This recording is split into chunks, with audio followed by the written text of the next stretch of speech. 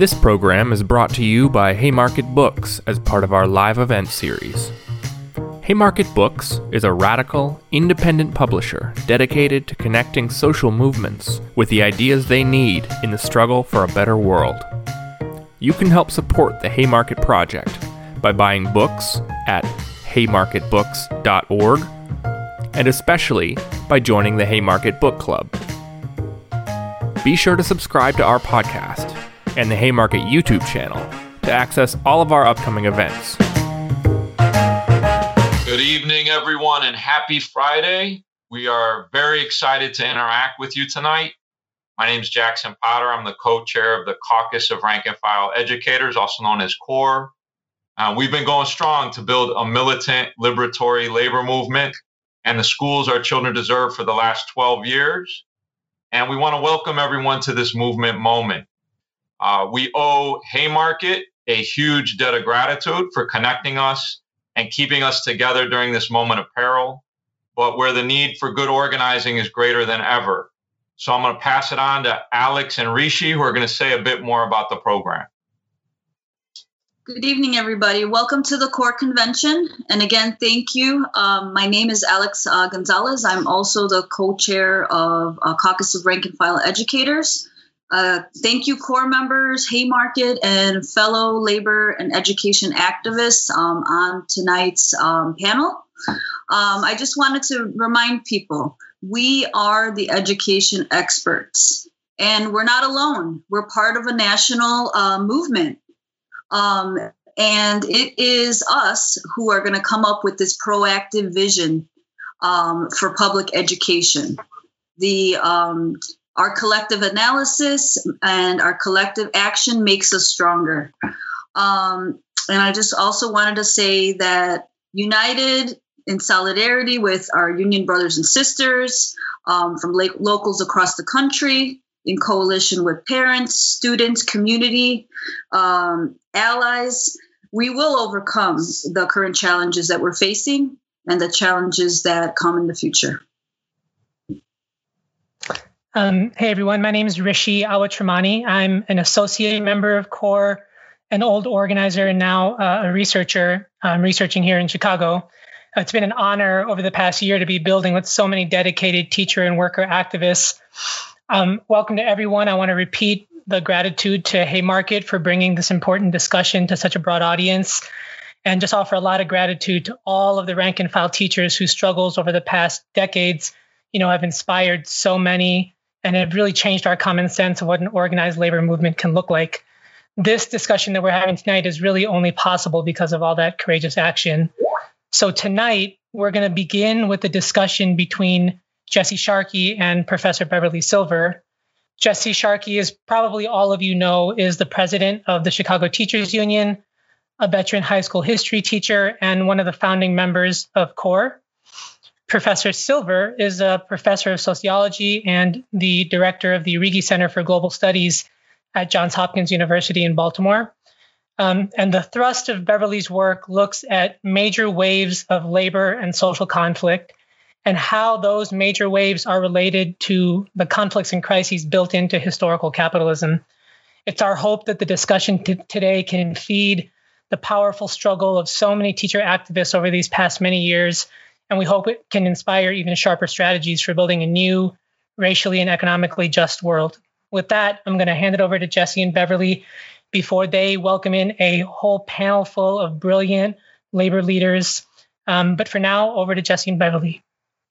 Thank you, Rishi, Jackson, Alex, and everyone who's on the call. As Rishi mentioned, I'm Jesse Sharkey, president of CTU. This is your first CORE convention. Welcome. If you've been to many CORE conventions, it's a little bit new for all of us. One thing I do just want to say as we get going here, it was new to all of us to be doing this virtually, I should say.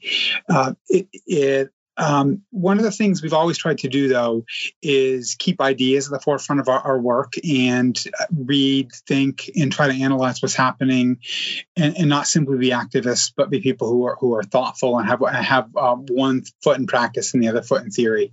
So, we're going to try to start by Professor Silver and I having a conversation in which hopefully she's going to introduce some ideas that come out of her work, and some theoretical ideas, which will then sort of set the table for some of the activists in the second half of the discussion tonight to pick up on and talk about how that some of those ideas relate back or don't relate, I suppose, back to the situation that they're in around in school districts around the country. So, Professor Silver, thank you so much for being on. We really appreciate it. Start with that. Thank you. It's a great honor to be here, and I'm really looking forward to learning also from all of you. Great. I was hoping you could begin just by telling us a little bit about your work and how how you look at some of the kind of big questions that are facing the labor movement in general, which has been on hard times in a number of ways. I mean, there's been a lot of ink spilled about kind of the demise. A lot of people wrote off organized labor. And, from what I've read of your work, you have some really interesting insights about that. And I was hoping maybe you could start there and sort of fill out a little bit bigger picture of your thinking about that. Yeah. So, my work begins with the idea that the obituaries that have been written for labor have been very premature and we're not dead yet. Yeah, based on a very kind of short-term and ahistorical view of working class formation and of labor movements, and that if we look over the decades or even centuries, we can see labor movements and working classes being constantly made and remade as part of historical capitalism. So specifically, one of the things I will look at is how the main industry or the leading industry in capitalism changes over time, and the ways in which workers in those industries tend to take a leading role in the labor movement. So, in the 20th century, it's auto workers, and I came to the conclusion and made the proposal back in 2003 that actually there was a good likelihood that teachers and what I was calling the education industry would be taking the lead in the labor movement in the 21st century. So, that was you called it. I think. Well, not to give ourselves too much credit. Auto is still pretty important. What was unpack that thinking a little bit? So, looking at the transformations in the labor force globally in the second half of the 20th century, one of the places where the size of the labor force was growing dramatically was in education, in what I was calling the education industry. So if you look at, I just pulled out, from 1950 to 1990, the size of the teacher labor force globally grew from 8 million to 47 million, so a dramatic increase, and then that increase has continued over the last 30 years. So education is one of the areas where the size of the labor force is growing very dramatically. And what's driving that? I mean, what like inside the U.S., what's driving that?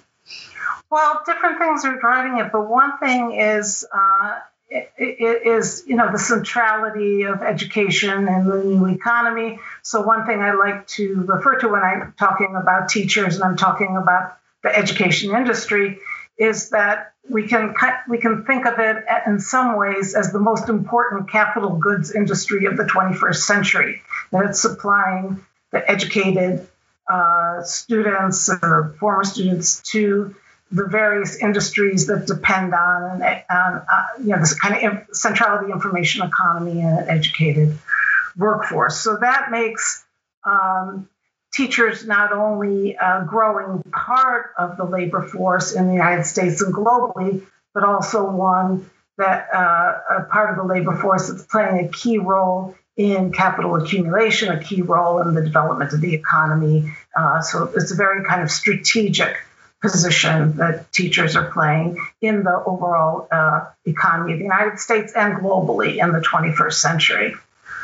I always felt like, it's interesting you mentioned Otto, because when I was going through teacher training school in the mid to late 90s, I became convinced that there was a kind of a set of ideas about how to amp up production that kind of swept through the auto industry in the 80s in the US. I'm not as familiar with the global situation, but that I felt like those ideas were very explicitly being applied to the education world, in terms of like, sets of ideas about how productive teacher labor had to be, sets of ideas about under how much surveillance teachers are going to have to be, about sort of like trying to attack our autonomy in our classrooms. Really they were talking about education reform, but really it felt a lot like labor reform, and it felt a lot maybe like the kind of labor reforms they were pushing in the auto industry. Right. No, in fact, that's a very interesting point, because one of the things that I would get a lot of pushback on when I was first trying to make these arguments, that they would say that, no, but teachers aren't workers, or teachers aren't proletarian. And I would say, well, I don't know, it's been a while since teachers have owned their own means of production, and gone around with their own tools. And at the same time that we're seeing a lot of the same kind of pressures that are being used to cut costs in manufacturing are also being applied in not just manufacturing, but all other kind of other industries that are being also applied to teachers, and that there's a process of proletarianization of teachers going on that's part of cutting costs, but that means decreasing autonomy. So one of the reasons, people would say, no, but teachers aren't workers because they have autonomy, but there's this decreasing autonomy, there's an increasing pressure in terms of workload.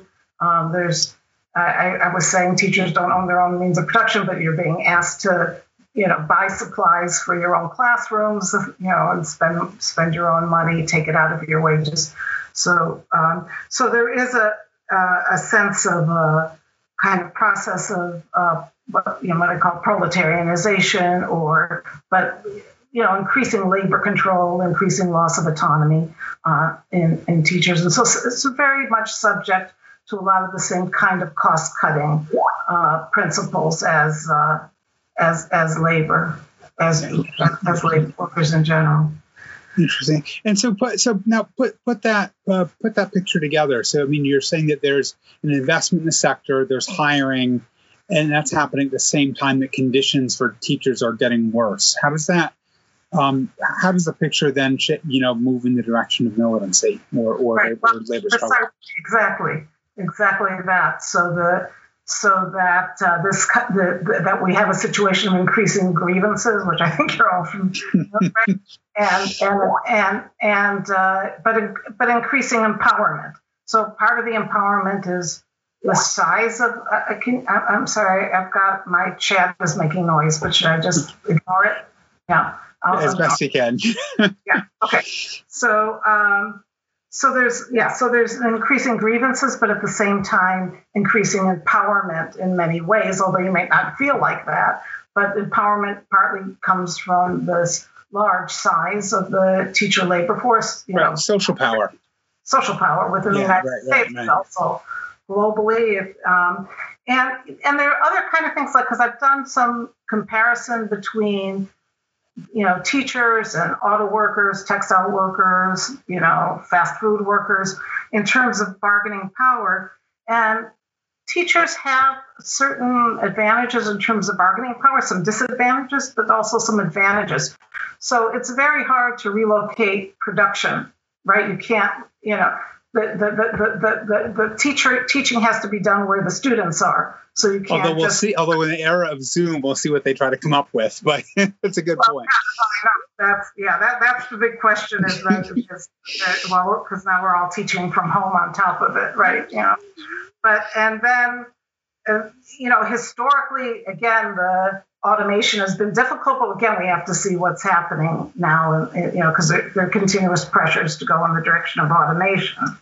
But like unlike auto workers, like you have a stoppage of production in a windshield wiper factory in the automobile industry, and that if it lasts long enough, it can cause, particularly in just-in-time production conditions, it can stop the entire assembly, the entire assembly of the final product. So there's this thing that I call workplace bargaining power, which is the strategic power that workers in mass production industries have, where there's a very detailed or complex division of labor that you stop in one part, and this is even back to the GM factory the GM strike in 36 was, that the production was stopped in the engine factory, and then that brought production to a halt in all of GM because of the integrated nature of production.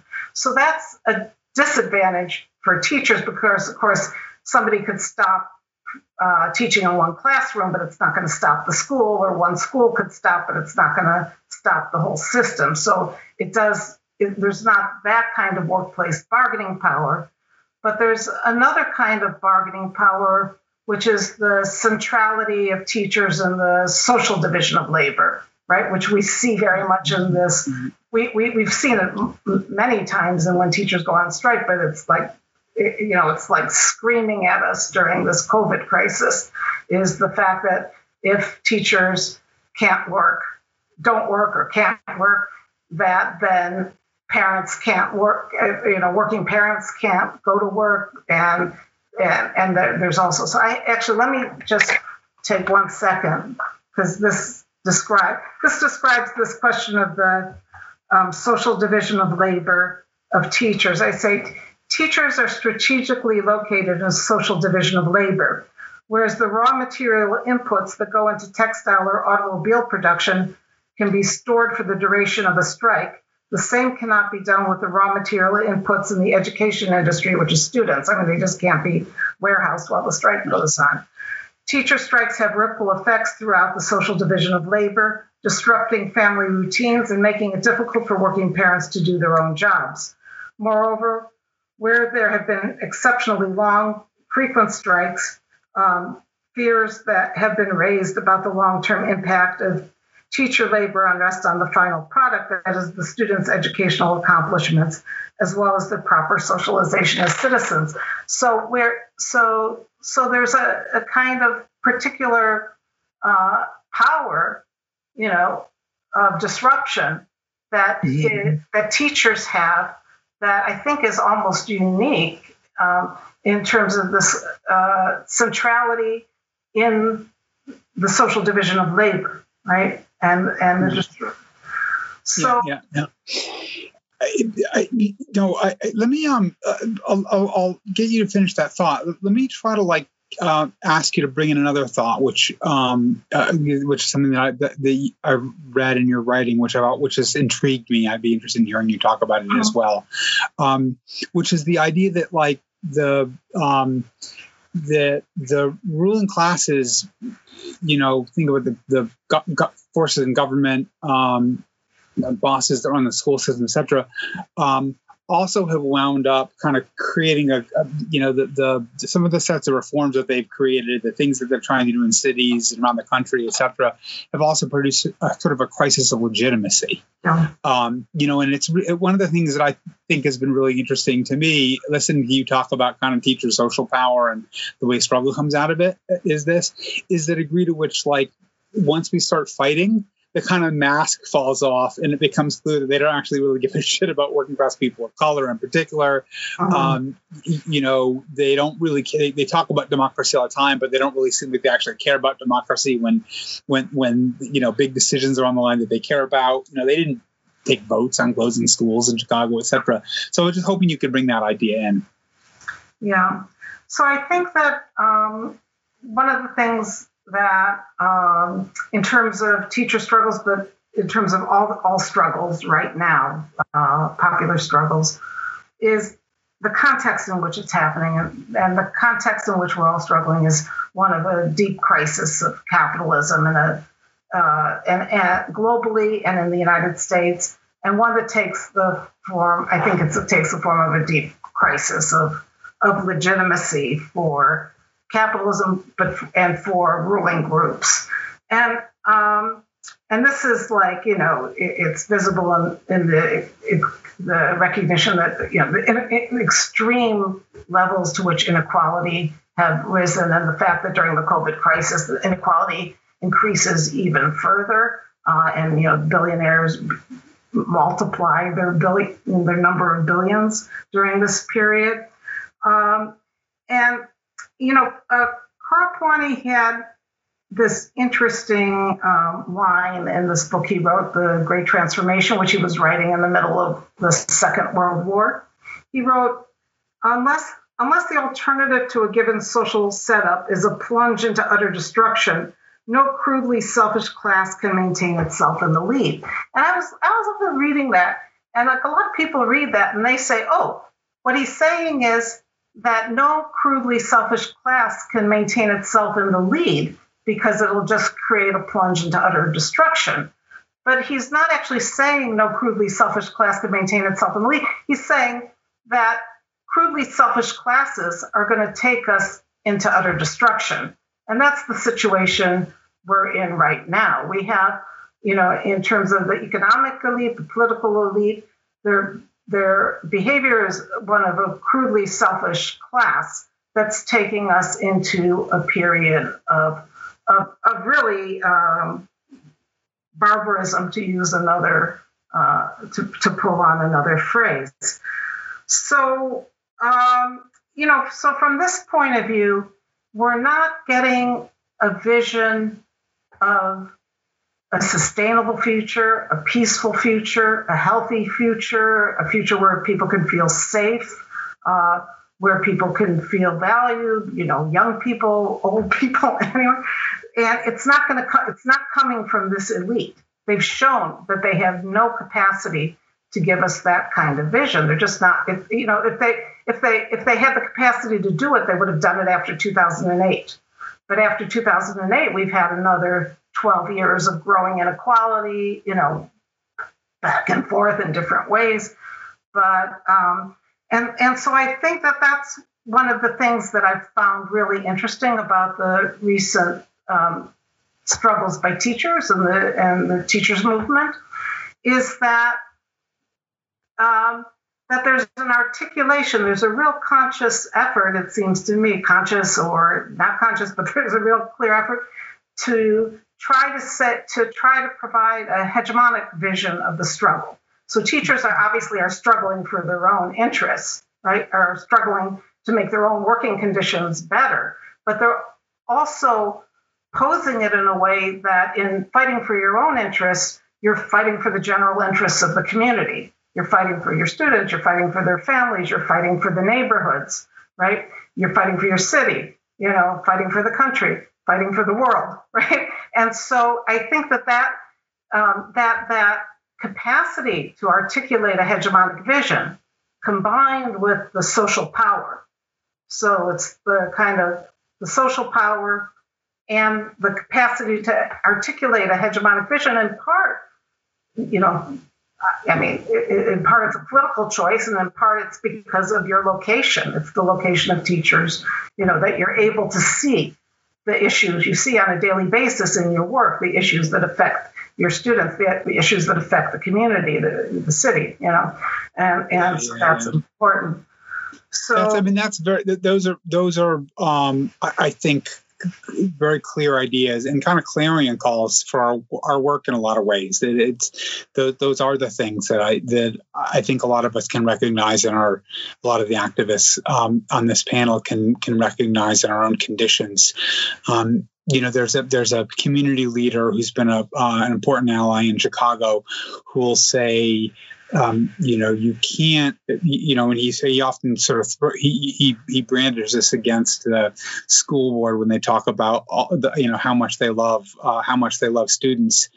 And he points out that those, the conditions that parents live in aren't conditions of love at all. They're conditions of exploitation and privation.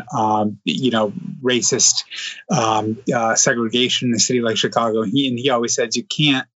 And I think probably across the country, of course, and he says you can't love students if you hate their parents. Yeah. And we take the other thing, which is if you want to show love for the students, you have to also show love for the people who make up our communities and parents, students, working class people in general. Yeah. Maybe give us a thought that I can go to the panel with. Maybe feel free to suggest if there's something that you'd like to hear the panel chew about, because I want to start bringing in some of these amazing activists into the conversation. That would be great.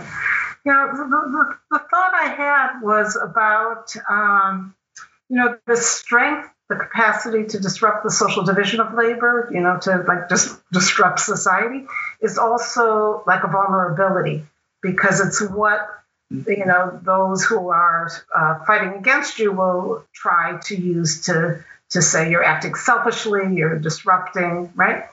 And so, it's this kind of dialectic, I don't know, but this kind of contradiction of the strength is also the potential weakness, and that's why I think that we're the successes, as far as I understand, but you'll tell me that the successes have always been based, again, back to this capacity. The success of the recent struggles of teachers has been due to the capacity to articulate this hegemonic vision where the struggles of teachers are in the broader interest of the community. And I'm thinking how I think, as we go deeper into this crisis of, call it crisis of capitalism, call it a systemic crisis, whatever, that the desire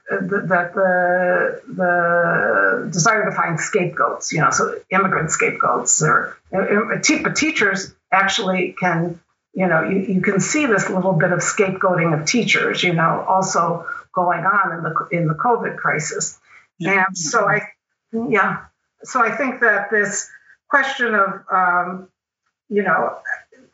both what I would say is the capacity, how are you basically feel that the challenges in terms of communicating this this vision and I think reality that your struggles are in the broader interest of defending public services, the public services of public good.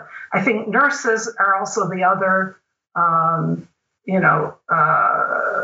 part of the labor movement that's in a similar thing, because of education and health, the centrality of the right to education and the right to health care and health.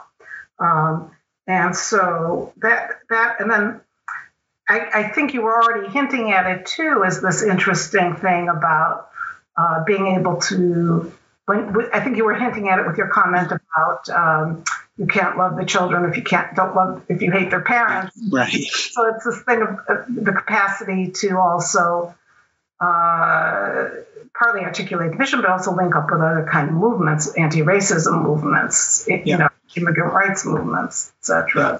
That comes from this position. Very, very, very good. I'd love to just keep listening to you kind of talk and lay out ideas all night. But I think it'll be really interesting also to bring in a couple extra voices. And Professor Silver, we'll, as we go through, if there's things that you want to chip in, feel free, and then we'll come back to you at the end as well. But let me take that question about and we'll start with Annie Tan, was a teacher in Chicago who we lost in a trade to New York, but is still doing good work in New York. And Annie, so that question that Professor Silver was talking about at the end, which is can you talk a little bit about the kind of the social, how you build social demands in the union about conditions that parents and their communities are in, et cetera. How does that fit into your work right now? So I really think, thank you all for being on this panel. I'm really honored to be here representing the MORE caucus of the UFT, the Teachers Union. We're a social justice caucus. And as everyone here, we stand for our students' learning conditions are our teachers' working conditions. And I think people are getting really fed up and saying, we teachers and nurses, as Dr. Silver said, are the main contributors to all this, and they're mostly female professions, right? So I think it's really important to understand that there's a lot of unpaid labor that teachers have always given, right, in order to be able to do this job, and that there's a lot of caregiving and emotional labor that are involved in both, right?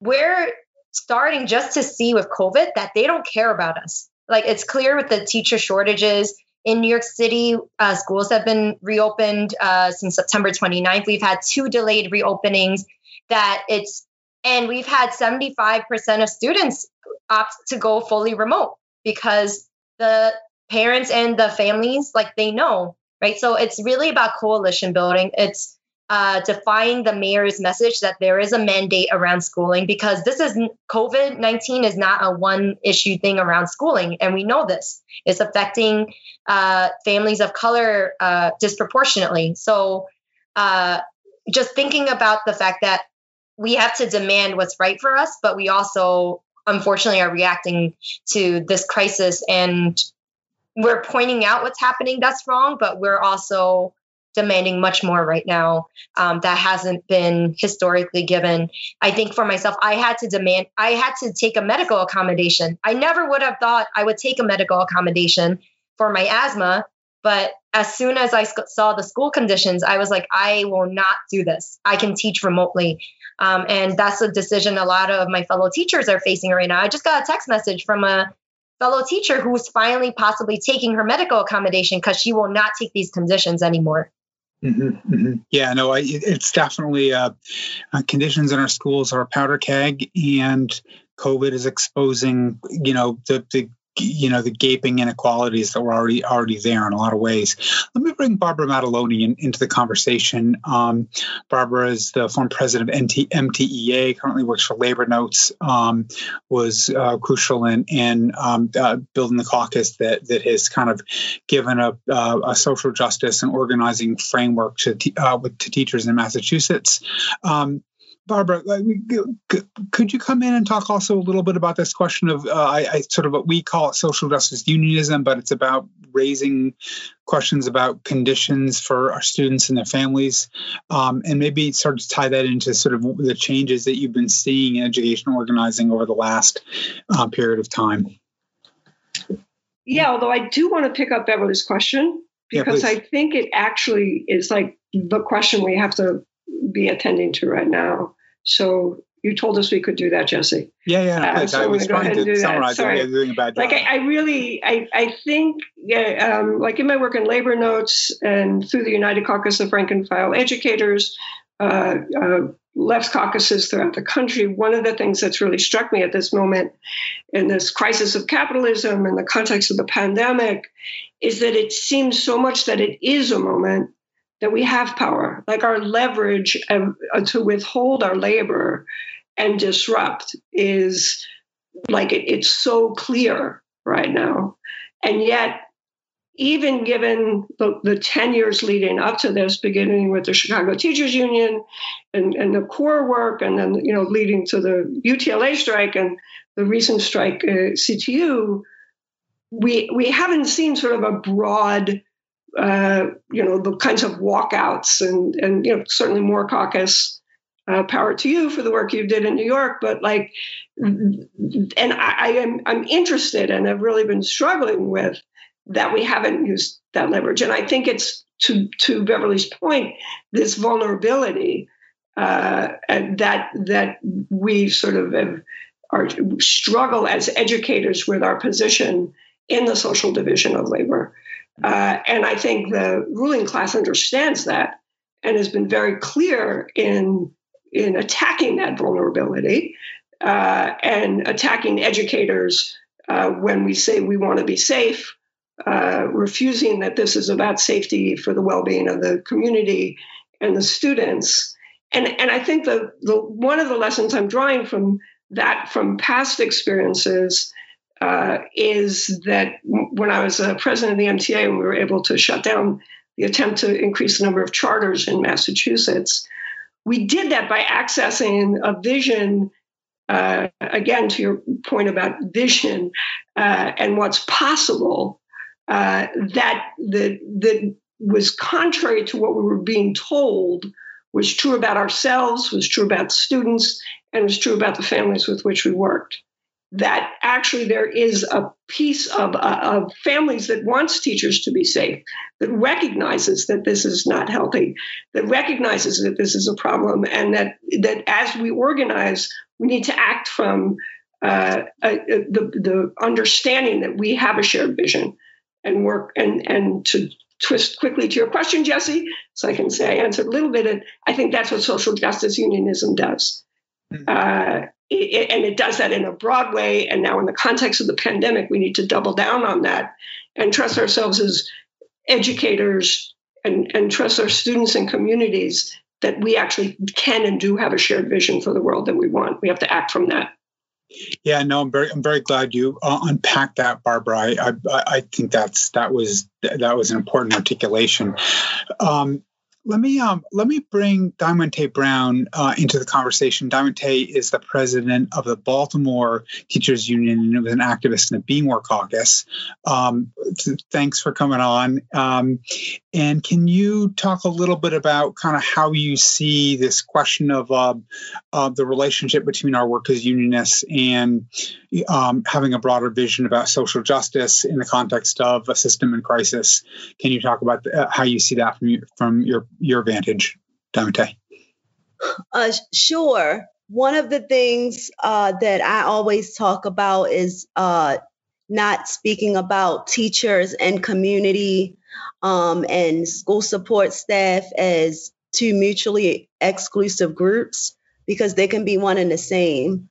And I'm an example of that. I live where my students live.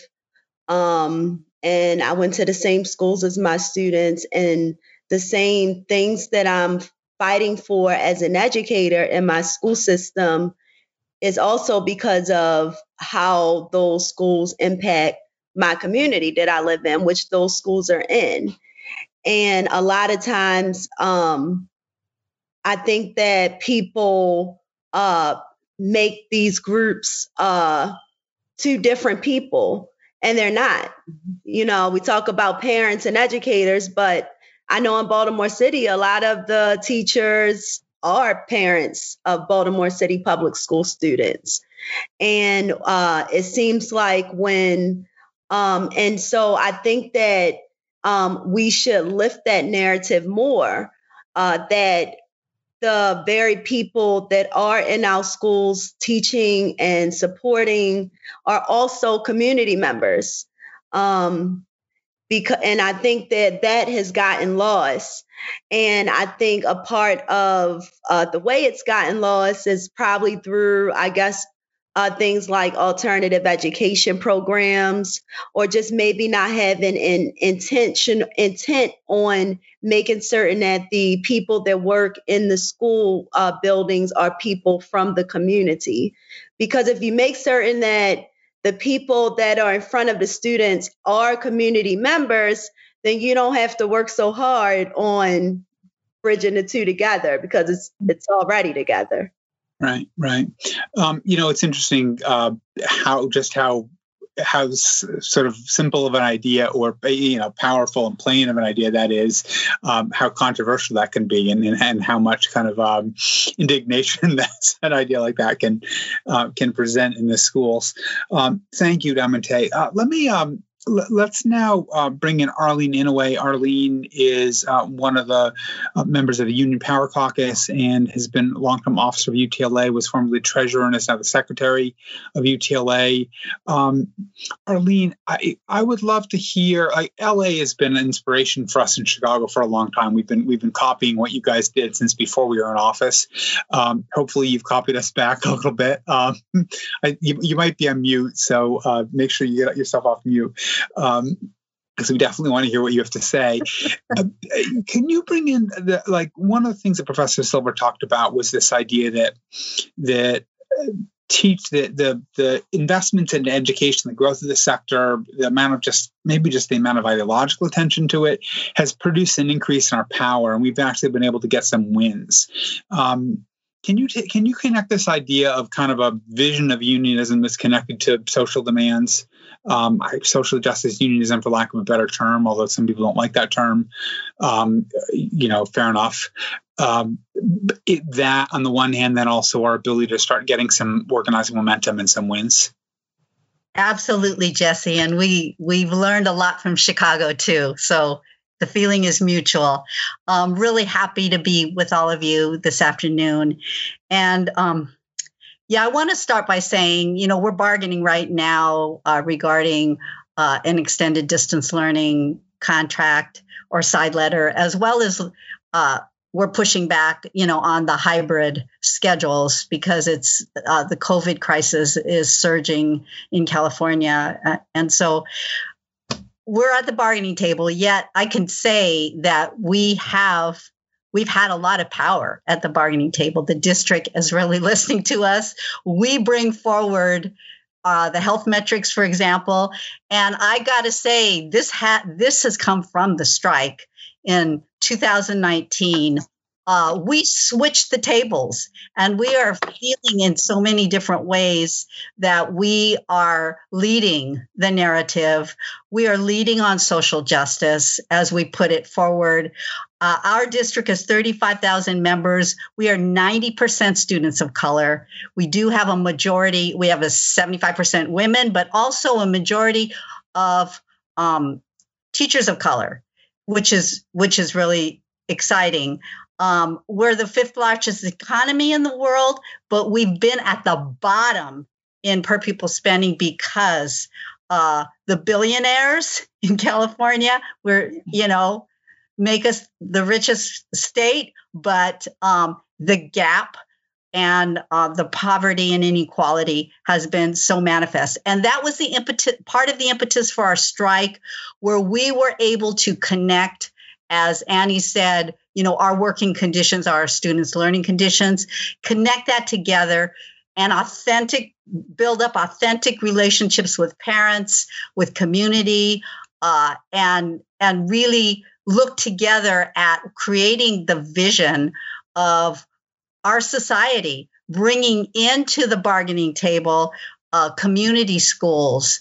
Not only were we lowering class sizes and getting a nurse at every school more than one day a week, but we also a vision for community schools where there's local decision making with parents and community educators together.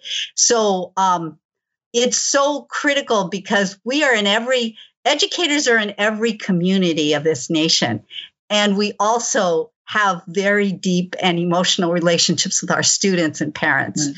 So when Beverly talks about how central we are to the labor force, we play such a critical role in what we do. And when we were being attacked in the 90s with being on the cover of the Time magazine with the rotten apple, I remember talking to so many of our educators in LA when they would be crying and saying, why did they see us that way? Why are we attacked?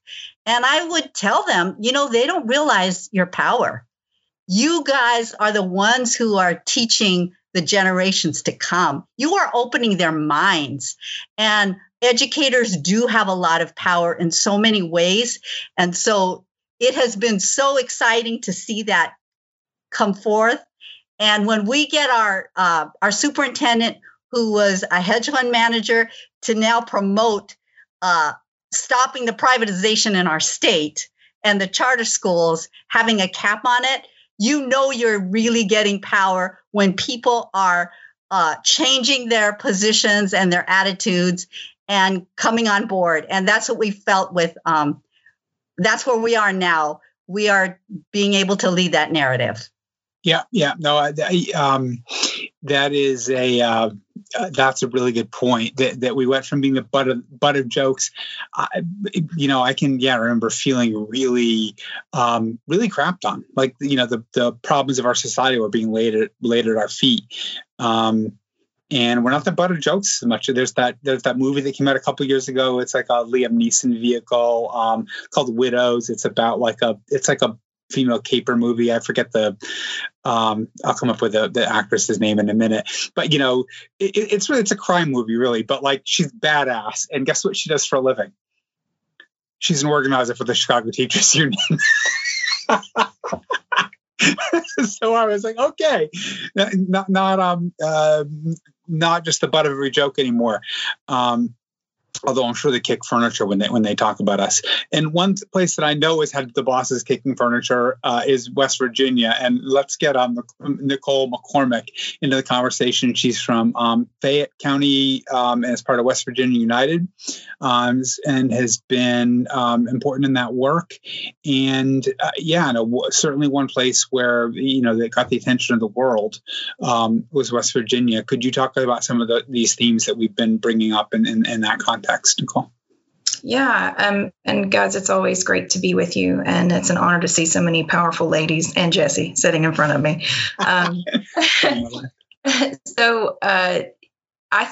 West Virginia, talking about being the butt of the joke. West Virginia felt like the butt of the joke for a very long time. We always used to joke, thank God for Mississippi, because if we would trade places between 49th and 50th and everything. And so whenever that we actually successfully struck and shut down the state 2 years in a row in 2018 and 2019, there was this complete shift in how that we looked at ourselves.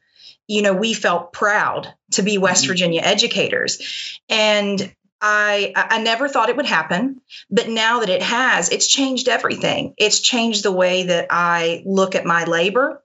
I know I own it. It's changed the way that I interact with my other workers. I'd never even thought about myself as a female worker. Like, I just was like, oh, I'm a teacher, like the end. And so now, like, being part of a profession that's practically 80% female, and knowing that we are systemically underfunded and undervalued because we're viewed as care workers, and care workers are typically female and not paid.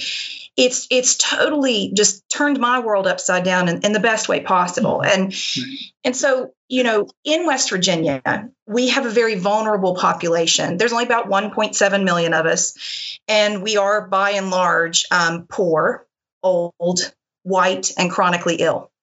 And so during this, we have grandparents and great-grandparents raising our students. And who is most susceptible to serious complications and death from COVID-19? The elderly. And so while that we've been in the midst of all this, I feel like that our people have still clung to that sense of power, knowing that our choices and how that we interact, how that we educate our communities, how that we interact with our bosses is always for the greater good. It's for the greater good of our communities. We're trying to save grandparents' lives. And I feel like that the COVID crisis has, like that several of you have said, it's just laid bare what was already there. Right. And, we as educators, we see that every day. Like, we have that unique window. We know what's going on. But the rest of the world is kind of going, oh, that's what's happening. And so schools have been like the tourniquet. And in West Virginia, we have a lot of food insecurity. People can't drink their water. I mean, there's a lot of things going on. They don't have internet access. And so what that we do have is we have power. We have power in the struggle. We have power in the knowledge that we are connected to our community because we are our community. Like Diamante said, we are the parents. We are the people paying the taxes. We are the people going to church with the other folks that go to our schools. Mm-hmm. And so I think that we have to always hold on to that and know that, yes, it can be turned on us in some ways, but the way that we live our lives and do our jobs, can they really talk that much trash about us? Like, people see through that. They know who we are. Yeah. And we certainly get their attention when we strike, when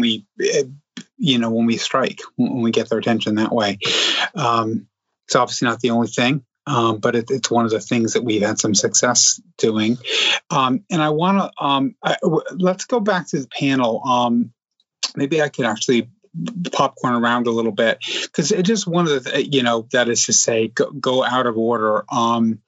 I'd love to hear from some of the folks who, like, I now I count myself as having been at this for a while. I've been teaching for 22 years and leading. I went to the classroom in '98, and then I've been on leave helping to run the CTU for a decade now. So I've been at it for a while, and it's not the same. You can't say that if you think about what our power is now, that you think about it the same way as you would have thought about it a decade ago, when the role of a lot of union activists was to make sure they got to the mic so that people, and to take up the space so people couldn't ask questions, in which loyalty was sort of a more important quality than people's willingness to take risks and other kinds of activism. So, I'd love to hear, like, from somone who's seen this change happen and share some thoughts about kind of, what thoughts about why and kind of what were the things that we did that made that possible. Maybe it wasn't. Barbara, Arlene, you guys have been in the classroom for a long time. Been around the movement. What are your thoughts about that? So I'll go ahead and start. I mean, I think part of it is, as talked about earlier, like, the system is just so much more brutal. The daily experiences of educators before the pandemic. And of students, and just was excruciatingly disrespectful, and the sort of lean production models and the lack of autonomy, profound. So I think that was part of it. But I also think that because of that, and because of groups like CORE and Union Power in UTLA, and then the UCORE movement, more and more educators were given opportunities, big and small. And I think the small are as important as the big. And that's a lot of the work that we do in the UCORE, is to know each other in a space where they understood that they actually had collective power. And whether that was by learning how to march on the boss, whether it was building towards a strike, acting in coalition with the community, there were like, within the context of an increasingly brutal work experience, people were finding each other. And I think the caucus formations are actually critical in helping people to find each other with an intentionality about what coming together would mean as organizers, developing an analysis of power, and learning how to act collectively and experience their power. And I'll just say, like, quickly from my own experience, when I was elected president of the MTA, I had a 72-person board. I had 7 allies on that board, and the caucus had to work, like, throughout my tenure to continue to move and build power by giving people experiences of using their power, not by telling them about it, but by creating opportunities for people to experience and use their power in meaningful ways. When the team that was elected when I termed out in 2018, that election, that convention, I felt like I was watching a tide go in and out, in the sense of our opposition was fighting us because we were a social justice union. That was how their attack on us. And it was entirely and completely ineffective. And that isn't just because of the work we were able to do as EDU within MTA, but it was because of the work that educators across the country were doing, that people were learning from, and feeling the possibilities that they had as workers and unionists. So I think it's been a remarkable transformation. And I trust we're going to get back to that as we figure out how to address this current crisis, which has been so debilitating at the same time. Yeah. No, I've definitely seen it as a sea change in terms of what works, and what our movements are capable of, and that comes in a lot of ways from our rank and file members, and driven from democratic processes in our union. Arlene, can you come in on this a little bit? Yeah, thank you for that. And I'm going to date myself and say, I remember these discussions in the 80s, social justice unionism, or whatever you want to term, but these ideas are not new. Mm-hmm. And the issues of having, parent collaboration in a meaningful way, local school decision making, addressing racism and sexism and other isms. These are ideas that have always been there, but they were not popularized until recent years. And I think, as Barbara mentioned, the cuts, things are worse. Things have gotten much worse. And I think it did create conditions like in West Virginia and other places where there was more of a willingness to say, I can't survive, right, the way it is. I'm willing to put myself on the line. And I think, unions have needed to change. And this should be always the direction of unions, is this broader vision. And I think, in UTLA, we worked on this strike for 5 years. If anyone thinks it was an easy thing, it was intentional. It was building the infrastructure. And I've got to say that it is exactly the right thing, because now we have a whole group of new leaders that have come from the strike, that were challenged, that saw the situation with new eyes and put themselves on the line. And the whole meaning of being a union is that collective power that we come together in and we rise up. And so I think for a number of reasons, and the influence of all of you here and more, of seeing the national movement, that we are a part of a national movement, and claiming that, we can make that difference. Right. Yeah. Good.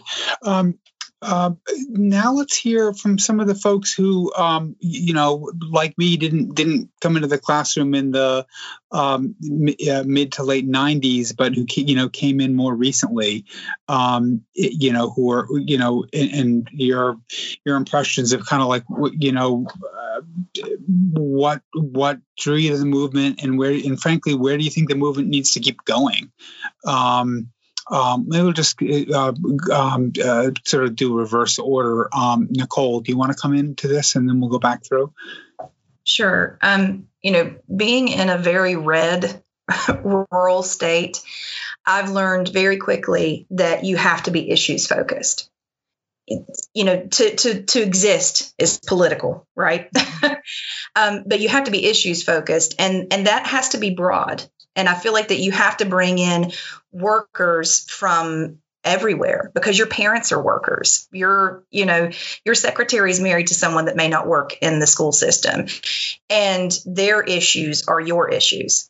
And, being from a resource colony, which is what West Virginia is, environmental justice is continually up there, because we have people that have been on a boil water advisory for 12 years.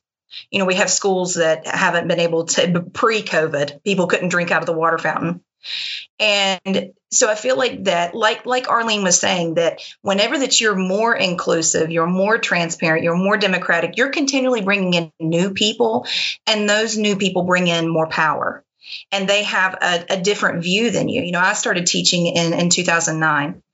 And I joined the union the very first day that I taught. And I went through, the kind of traditional, this is what my idea of a union is. And that got, blown apart and re-pieced back together into something much more strong, because I realized that the union is all of us. And I also think that it's important for us to look at ourselves as the working class. It's important for us to look at ourselves and say that I am my community, and it is my job to stand up and speak out because I'm in a position that I can do that. And that does include all of the justice that we can impart for our communities and for our fellow workers. Mm-hmm. Yeah, well put. Diamante, can you add into that? I mean, you haven't been the president of BTU for that long, although for a minute now. I'm sure there's a bunch of challenges. What's your sense of what's exciting about the movement and where it needs to go? Well, so far, everything has been exciting about the movement for me so far. Never a dull moment, huh? No, never a dull moment. It's my 4th year in the Baltimore City school system, and I'm a year and a half into being the president of the union. I rolled in somehow to Be More Baltimore Movement of Rank and File Educators. Christina got me, and instantly then was connected to CORE. And it was just like a whirlwind. It was like Be More, CORE was like, I just remember being in the fishbowl at a convention and then being charged to run for leadership, and then bam. So everything has been exciting. All I've seen is power through organizing ever since I've stepped on the scene. And I saw that, as a grassroots organizer before being in the labor movement. And I was just fortunate enough to run into the right people as the entry point into the labor movement. And so everything's been exciting. Challenges every day. I feel like I have a really good support system. I think it was really important. I think what's really important about shifting the labor movement is having a support system for the people that you want to put in place to make the shift. Because, people, it's easy to say, hey, we need you to shut this down, and hey, we need you to dismantle this, and hey, we need you to disrupt that. But all that comes with sacrifice, hate, emotional drain. And so, it's great having that body of people that you can go to and they say, keep going. Because the very work that we're talking about doing, as I think Nicole just said, is the very work that we end up getting persecuted for. So it's been amazing for me because people know that I'm a very vocal person. I have very non-conventional ideas that I'm not quiet about. And so, I do get a lot of heat for that. So I'm grateful for the CORE family. And I think that if we continue the structures that are in place, we could continue to grow the movement in a direction that we want it to grow in. Yeah, I think, one of the things that's been really inspiring watching you guys in Baltimore is that, you don't mumble and apologize for your ideas. You put them out there and you try to make it the watchword for how we're going to organize and win. It wasn't clear to us in Chicago that we were going to win the 12 strike. We were fighting the former chief of staff of the president of the United States. And, we had a political machine that was a powerful one. And it was a little bit like running into a buzzsaw. And I definitely appreciate what Arlene said about how much work. The duck looks very calm on the surface of the water, but underneath the water, it's pedaling its ass off. And that's, I think that's kind of a model for success. And I've been really proud that we've continued to sort of move the thing forward. Annie, what's your take on sort of, as a person who's part of the new generation of union activists coming in? What's it like? You can tell me what your experiences have been like and where you think our work in the labor movement needs to go. I think right now, the reason why there has been so much success in pushing students and staff back into the schools buildings is because there's been so much division. Right. If you read the New York Times and you read other sections where they're talking about, students are suffering. Oh, here's what teachers think. They think of students and teachers as two different things, and they don't consider us as community. We have to reframe this and remember that teachers and nurses are the most trusted professions in America, right? And there's a reason for that, because we show up for our communities every single day. Unfortunately, so I saw something in the YouTube comments about what we think about special ed and elementary and other people being divided. We shouldn't be divided. The reason why movements can be harder, and on Monday, New York City is going to reopen elementary and pre-K centers, right? And not middle and high school, is to divide our movements, right? And to make it much harder for us. And we have to remember that it's the coalition building that has kept us going. Chicago, if you didn't say Black Lives Matter out loud, you would not have the currency, you would not have the power you have right now, because you've actually been standing up since 2014. I was standing with you at Black Lives Matters rallies when other folk were like, we shouldn't say this out loud, right? And people, like Barbara said, really do have to feel their power. I think that in places here like New York, we had, as Arlene's talking about, spending so many years planning for strike preparations. Our union gave us 2 weeks to plan for a strike that never happened, right? But because more actually, my caucus in the UFT actually tried to help members learn what strikes actually look like. We maxed out a 1,000-person meeting. We couldn't let people in because there were so many people across New York City who wanted to learn what it meant to have power and what it meant to build their chapters in schools. And we have to remember it's school by school. As Nicole mentioned, it's county by county. It started with 2 counties and then 7, and then all 55 basically came into play in your strike, because we knew it's the grassroots movement that really builds us together. We have a lot of work to do in New York to win back trust and to fight against the division that's been put upon us, especially during COVID times. That's what people want right now, to make teachers look like scapegoats. But we're not the scapegoats. We're the most trusted. And there's a reason for that. Let's always remember that. Yeah. I mean, you mentioned COVID. Barbara mentioned it in her last comment. And I would we've got about 20 minutes left for the whole event. And I want to make sure that we save time, at the end for Professor Silver to share some more thoughts. This has been excellent. This is an impressive, Nicole, you hit it right. This is an impressive group of women. That's the story of that's the other story of the leadership of these movements. It's a women-dominated profession. It's been a women-dominated leadership. That's important. So quickly, quick thoughts. And so let's run through the panel for the last time. What is COVID, and we'll start with you. What is COVID revealing to you? What are you seeing with it, and what are your thoughts about what it means for the work that we have to be doing? Annie, do you want to start? Sure. I like Nicole, have been back in school in person since this started. I think the massive amount of defunding of public education is totally apparent right now.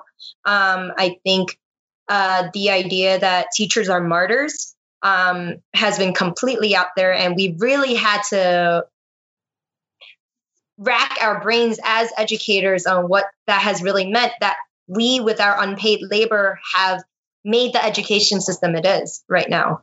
And we cannot perpetuate or enable the system anymore. We just cannot. Otherwise, they will keep taking our unpaid labor and our bodies, and they're literally taking our bodies as, a fellow CTU member, and other people have lost their lives to COVID-19, and honestly, needlessly, because if there were a federal, state, or local response, we wouldn't be in this situation right now. And it is our American exceptionalism or individualism that's made our nation the way it is. It's funny that people will say that they don't benefit from government, welfare when they get tax cuts and whatever it is. We are pushing as more toward a campaign to tax the rich because New York State finally has a supermajority of Democrats. So that's one thing we really have to do to change the stakes and make education actually funded. There's a lot more I could say, but I'm going to let these lovely ladies continue. Thank you, Annie. Barbara, let's go to you. Thoughts on what COVID has revealed and what that means for our actions? I would say three things. One is the brutality of capitalism, and as Annie points out, like the expendability of workers. And, to Beverly's saying people challenge whether or not education workers are workers, it's really clear we are. And I also think, quite honestly, that in some ways it's revealed, or I am in the middle of questioning our capacity at this point to build and use our power. I think we've been challenged in this crisis to know our power. That said, one of the things that I've really landed on as an organizer, that the COVID crisis has helped me see more clearly, is just how incredibly important it is. We talk a lot about one-to-ones, but I have come to understand how important it is to bring workers together, to talk to each other, to identify issues, to come to understand their power, to come to make a plan to use their power. I've been moved and sustained in this moment by how over and over and over again, when we bring workers together in a sort of deeply democratic space that says, let's figure out how we have power and how we're going to use it, that workers respond and are transformed in that moment. And so that's the piece of hope that I'm holding on to that feels very real, feels very tangible to me. Yeah, there's a lot. Well put. There's a lot of conversations that come out of that, and it is a challenge. That's right. Diamond-Tay, to you, what do you think COVID has revealed, and what does it mean for what our actions need to be? I think it's revealed two major things for me. One is that the digital divide is very profitable. I'm always thinking how far behind my students were with technology because they didn't have any technology. And now that we have the perfect opportunity to get them caught up, it seems like people are wasting the opportunity and would rather have our Black and brown students back on the same playing field as their white counterparts instead of using this as an opportunity to actually give them an advantage. And so what I see is that them not having the access to the technology, people continually perpetuating their computer illiteracy becomes profitable because now we must put them in school buildings. Now we must create all of these other programs to accommodate these group of people that just can't figure out how to work a computer. It becomes a cop-out instead of an opportunity. And secondly, I would say that it showed me that, educators have really been oppressed. The new kid on the block coming in is looking like people been real like, just beat down. And it seems like what people have been looking for, a lot of times we use the word leader, but I think what really people have been looking for is someone just to be a voice, someone to just say what we want to say, and even if it's not popular, even if it's not going to make everyone feel good. I think that educators are used to being rule followers and being nice and always catering to other people. So I think that what they're really looking for now are people that's going to take care of them and speak for them. That's what I think this has revealed. Mm-hmm. Thank you. Arlene, same questions to you. Yes. Thank you for that question. I think for COVID-19 for me just reveals that we're in the most critical period of our lifetimes and maybe of history in terms of what is the future going to look like. And it brings up a lot of questions about what is the labor movement going to look like? What is education going to look like? What is our world going to look like? I mean, we're coming out of, 4 years of Trumpism, and then we're engulfed in a public health crisis that's affecting our economic crisis. It's just bigger than anything we've ever experienced before. And the fact that this is about life and death, people dying every second, just makes the struggle that we're all a part of much more important. And as Beverly said at the beginning, our vision, we have to promote that vision for what we want for the future is a healthy, peaceful, sustainable world where we value each other. I mean, these have always been the goals, but I think COVID-19 tells us we need to be on this together. Yeah, amen. Thank you for that. Nicole, your thoughts?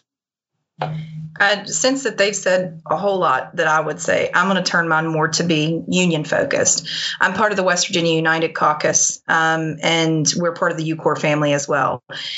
And, we continually have conversations about how we can make our union stronger. And what has been laid bare to me is that organizing never stops. It never stops. You must continually bring in new people, and that you have to be issues focused. I'm brand new to my county. I'm probably far more left than anyone else. And I can't go in there with those blinders on. You will never be a successful organizer if you are going to look at your fellow workers in that way, that I look at that lens with them. I have to look at them as workers. And I also have to look at myself and my community and get them on board with that we are workers, we are the majority, and the enemy are the wealthy. And that is a common enemy that we all share. Okay, great. That is a clarion call to arms by some of the most impressive, accomplished labor organizers that we put in a panel, that I've been in a panel with for a long, long time. Thank you guys all for your thoughts and your insights. Look forward to continuing to organize with you and make this struggle grow. Let's bring in Beverly Silver back. Professor, I'd love to hear your thoughts and take on having heard that and what it brings to your mind. Oh, it brings so many things to my mind. It was really a wonderful discussion, and I thank all of you, really. It's inspiring and also leads to all sorts of things to discuss further. So let me just choose a couple things because we've got a little time.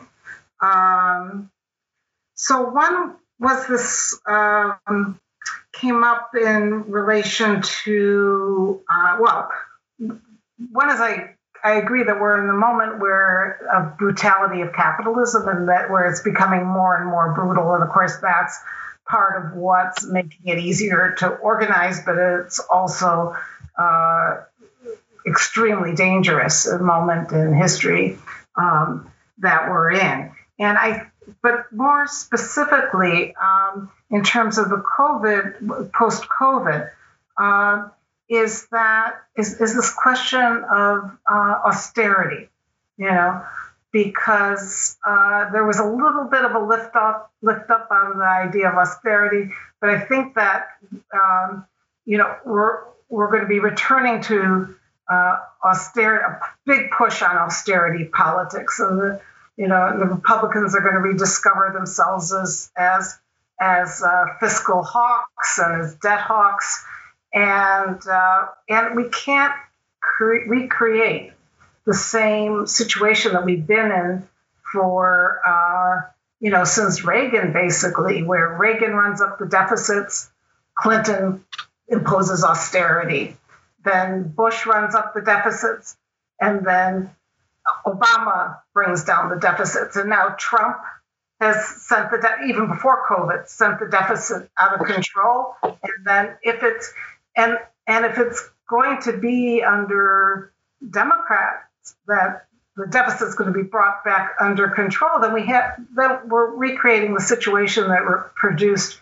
There are lots of things that produced Trump, and it's one of the things that produced, which is that the more left party, let's say, is the one that's more consistently imposing austerity, and so it needs to be just there's something about this is like it's a major, again, it's part of the overall vision, is like, how do you get people out of that austerity logic? How do we get out of that austerity logic so we don't change inequality? We don't get off this inequality train unless we get out of the austerity logic. And maybe it's partly about taxes, it's about other things, but it's about putting also money into health, money into education. And then that's where the teachers and the nurses are central. So that was one thought that came to my mind, and I'm nervous, and hopefully you guys and we all can figure out, there's a collective strategy here for dealing. What seems to me it's going to be coming at us fast, and they already have the narrative on their side about how debt is bad. You can't, households have to balance their budget, so why not the government? Blah blah blah. Right? Okay. Yeah. So it's a good point, and maybe it's for another panel, but like digging into some of the implications for our political thinking, I've definitely noticed, like in the CTU, there's sometimes a reflectiveness among a lot of really skilled union activists away from political activism, because it's been such a morass. Yeah. Not, with important exceptions. I mean, there's been some good work in Chicago, but I'm glad you raised the point. What else do you think? I'm sure it's political. I don't necessarily see it as political. I see it as more as part of political. We probably have to figure out, but yeah. More again, part of this articulation of the vision, right, about what the society should look like, and but there is a The other, I guess maybe I just end with this renewal.